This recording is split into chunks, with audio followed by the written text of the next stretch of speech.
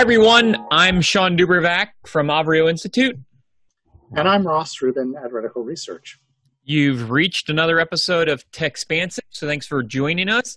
Today we thought we would jump into the news that we saw come out of Build this week, Microsoft's event that went digital. So we'll talk a little bit about that news, and then we'll navigate to some of the news we've seen happen in the content world, a lot happening in that area. Yeah, so I attended a lot of the online Build sessions, and originally this was supposed to be a 3-day event. In person, they made it a 2-day virtual event. Too many announcements to go over in detail, very, very packed agenda, but I'll just share some of the highlights. A lot of focus on Azure, far, far more focus on Azure than, say, Windows as a client operating system. A lot of focus on AI in the past. Satya Nadella has talked about the need for responsibility and a responsible approach to AI. This year, however, there was just far more of a focus on implementation. Microsoft announcing that it has built what it is estimating, it hasn't done an official benchmark, I don't think, to be the 5th most powerful supercomputer in the world, according to the rankings of such things. And it is dedicated to one task, which is running what Microsoft claims to be the most sophisticated AI model ever developed, with millions and millions of different parameters that can be tweaked for various kinds of machine learning tasks.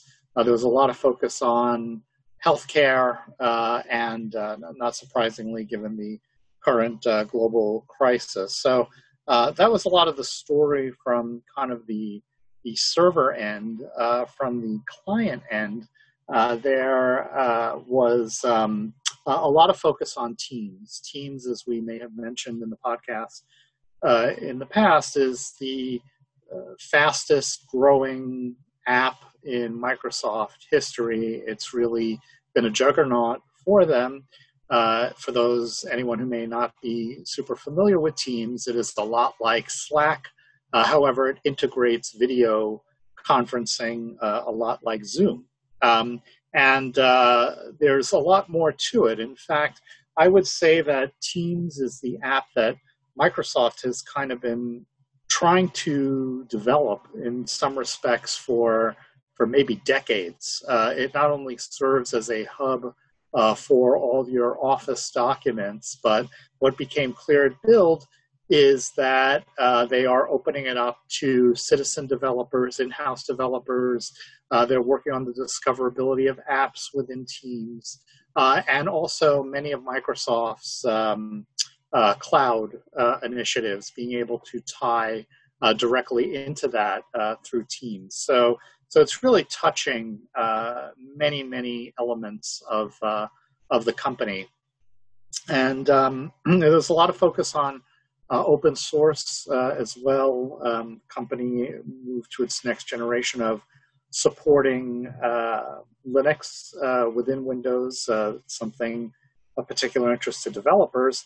And then on somewhat of a personal note, they introduced a new app called Lists that I really like. I was not thrilled with Microsoft's to-do list app that it came out with after retiring Wunderlist. But this is interesting. It's very similar to a number of web apps out there, such as Airtable and Notion. They're basically just multi-column lists, but they're live. So they're excellent for tracking the status of projects, or looking at information in a range of ways, because the views can be changed dynamically on the fly. And that should be coming as a standalone app later this year, and as is the way of things Microsoft recently. It'll be available within Teams. It'll be available on the web. It'll be available on Android and iOS apps. So it just looks to be like a very solid organizational tool that I think is going to be broadly embraced, and very much in the very much kind of in the spirit of Teams as a useful general tool that should have a very broad appeal. I think one of the things that we see across a lot of companies is a push towards what these collaborative tools look like. So Microsoft obviously is investing significant amount of resources into building out Teams and making that the central hub. You already had Slack that had a foothold in that space and had in many ways revolutionized the way that we were doing corporate communication and corporate collaboration. And now, as we've pushed to working remotely full time, and you've had this week, you've seen from a number of companies say that they will be remote forever, indefinitely. Some say that it will be a slow push, but over time they'll move more to remote work. So that collaboration, coordination, communication becomes even more important, I think. And you're seeing a lot of companies integrate more features into it now because how we use it and what we need from it has changed. And so you're seeing that evolve. But even I saw this week, Facebook announced that their workplace has 5 million paid users, up from 3 million paid users from last fall. Yeah, they've clearly had some credibility challenges with that app, but it's actually a pretty good app. I mean, if you take away all the privacy and all the policy issues around Facebook, it's important to remember that it became popular because it was very usable, and the utility works in the workplace as well. So it's a solid offering if you can get past who offers it. Well, I mean, and as we know, during these types of episodes, there's always a lot of innovation. I think you look back to, say, World War II, and a lot of innovation came out of the war efforts and other changing dynamics around there. I think of things like Saran wrap that were originally designed to protect airplanes as they were being transported from here to Europe. Yeah. And they were trying to protect against sea corrosion. And then that was pivoted to another application when the war efforts ended. It feels like I look at like 9/11 and even the last major recession, and you didn't see, I would say, a lot of kind of innovative approaches coming out of what happened. I mean, after 9/11, you saw a lot of technology deployed around air travel, but I don't know that I would call any of it especially revolutionary. Well, I think that it did jumpstart a lot of the surveillance technology, yes. A lot of the smart camera technology, yes, face detection. So we have seen a lot of that, of course. Deployed unevenly. But. Yeah, and I'm not sure that I see that as necessarily good innovation. I mean, what remains to be seen how we'll use that. I don't dismiss that point. I agree with that. But it feels to me like we have seen a lot of like subtle innovation taking place right now as companies are adding new features to existing products and they're kind of tweaking it in real time. It almost feels like we're part of a giant hackathon where we're testing the tools and we're realizing, oh, that application doesn't work quite the way we need it to work. Well, okay, here, let's change this. Obviously, a lot of it is around security, but you are so seeing new features roll out, kind of new positionings happen. We talked last week about Google Meet becoming free to users, and they announced that at the end of March they had 5 million users. Now they have 50 million users, so that grew significantly over the last 60 days. It just feels like companies are trying to make tools that make sense for the current environment. And it'll be interesting to see, first, what do these tools remain in 2 years? What of them are we still using? And how will they be used? Will we see entirely new use case scenarios come out of this, that we're going to start to use these tools in new ways? There's kind of what I'll call the first order need, which is we need to coordinate workforces that are distributed and dispersed geographically, and the next Right. is, okay, how do we overcome some of the negative aspects of this? I like that iterative effect. So you and I have talked about how exhausting sometimes Zoom calls can be. Are there ways we can overcome that? Are there things that we can do differently? So it'd be interesting to see if those things ever come to fruition in the next few years. I think you touch on a couple of interesting points. First is there's sort of this open question of to what extent do people go back into office environments. I personally am more on the side of believing that that while there may be more tolerance toward working at home, there will still be strong demand for people to come into an office. And it's been really interesting to see how the various tech companies have responded with their own workforces in terms of what they have learned, what their plans are for, say, future facilities, right? And so it's been all over the map with companies like Shopify and Twitter saying, and Facebook too, very much in the camp of, hey, we're gonna run with this. We're gonna let people work from home for at least the next year, maybe indefinitely. We may even have a goal toward reaching a certain percentage of our workforce working at home. Meanwhile, an interview in Wired this week with Sundar Pichai from Google saying that, hey, they're going ahead and building this mega campus in California and investing in real estate in New York because they still see the need for in-person collaboration. And this is from a company that has has its hands in several projects focused on remote collaboration. I wonder, it's sort of more of almost like anthropology question or organizational behavior question. What becomes the impact when you have like a large groups of employees in the office and a large group outside the office? Because today, working at home in most cases, I think you're either in kind of a virtual company where the overwhelming majority of people are remote, or maybe there aren't any facilities, generally smaller companies, or you have, a group of kind of literally outsiders who work from home, and they're the exception for whatever reason.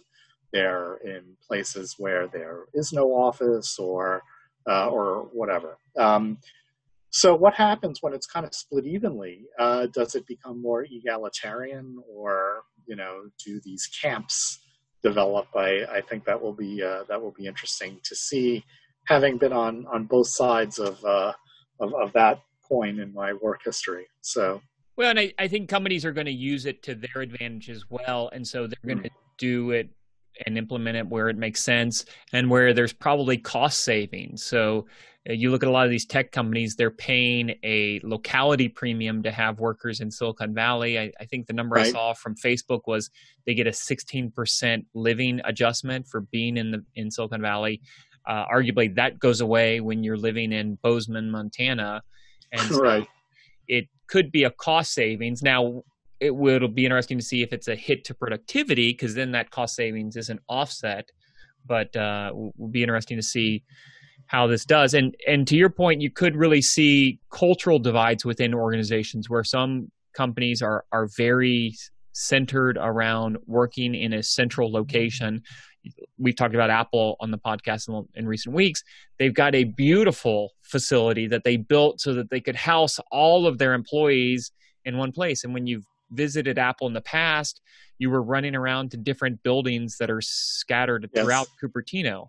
And now you've got this giant building where they can all be centrally located. It's hard to imagine that they're going to sublet space there for somebody else anytime soon. Absolutely not, right. And so you got to believe that it is in their DNA to have everyone centrally located for at least some period. I think this was also an opportunity. This was, I think, a kind of a golden opportunity for VR to to rise to the occasion. And we had heard so much about it for the past 2 years. Okay, it's getting there. It's ready. We're ready for collaboration. I've seen a number of demos of this app called Spatial, which it's actually more based on augmented reality, but it's a very interesting collaborative horizontal application. And poof, nothing happened, right? You would have thought if there was ever an occasion for that would serve as a catalyst to VR taking off, this would have been it. You know, we're continuing to see investment in the space.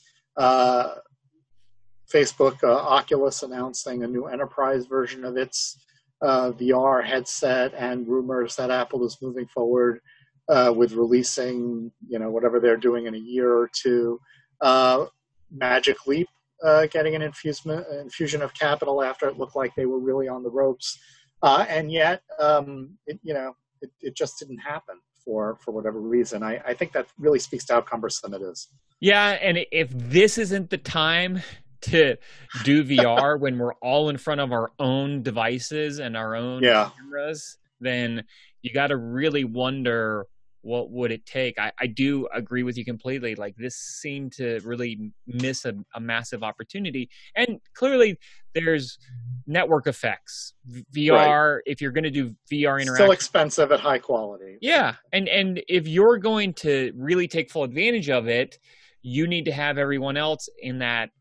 You know, if you think about creating a virtual meeting, you need other people in that space. But, you know, I think we find that it maybe, as much as we talk about it being immersive, maybe it isn't quite as immersive as we think. It's still exhausting like any other video. It takes some amount of setup. I mean, I think that's one of the reasons why everything is working remotely the way it is today, is because we've built cameras into our laptops and into our the bezels of our monitors. And so it's really easy to be a camera on organization because you already have the technology there. This work from home environment right now would be drastically different if we hadn't built cameras into all of these devices. Oh, sure. You wouldn't be doing camera on. You wouldn't be doing as much Zoom. It would be cumbersome to set it up. Already you see massive sales for webcams. Webcam prices are through the roof. People are looking at other alternatives and how they can use, for example, Canon introduced software, and we might have talked about this last week, but they can take their DSLRs and make them webcams. So there's all of this technology that's helping push it. And VR is a separate platform at the end of the day. You need dedicated hardware. You need to have everyone else take full advantage of it. You know, you're not going to be. It's maybe a little awkward for you to be the first person to show up at the at the meeting. And nobody wants to be the first guy in the headset. Yeah. So I think, to your point, the fact that it hasn't caught on now suggests that the time is probably much longer than we anticipate. Despite all of the announcements we've seen lately, it probably still feels several years away. Well, you know, this was also a big week in terms of content shopping. Last week we talked about companies going on M&A tears and filling in pieces of their ecosystem by buying small focused vendors. But a longer-term trend that we have been talking about on the podcast is this quest for content. Much of it traditionally has been the billions spent in original video programming by Netflix and Amazon, or if you're Disney, just coalescing the incredible value of your catalog for Disney Plus. But if you haven't been making that kind of investment, then you need to start thinking about what you're going to do. So this has definitely been something that's hurt Quibi out of the gate. The dearth of content. Back catalog. We've seen stories that Apple, which started Apple TV with no back catalog, is now shopping for content to try to flesh out that offering. And it's interesting that, to me, that both of those services sort of started out at a price of about $5 a month, maybe compensating for their relative dearth of content. But ultimately that's not enough for a paid service, especially when you're looking at something like Peacock that may be launching with an ad-supported tier and all of the content assets of NBC Universal. And then, but one thing that's relatively new is this new open season on audio content. We spoke, I think it was late last year, about Spotify buying the Gimlet podcast network and the Anchor podcast app that we use for distribution. And now Spotify has signed Joe Rogan, one of, if not the top-rated podcast. And Sean, I was saying before we started the podcast, it kind of reminds me a little bit of when Sirius Radio signed Howard Stern. You've got this major figure from kind of the open airwaves, and you're bringing them in as part of your network. Is that going to be enough of a pull? It certainly was for Sirius, at least for some amount of time.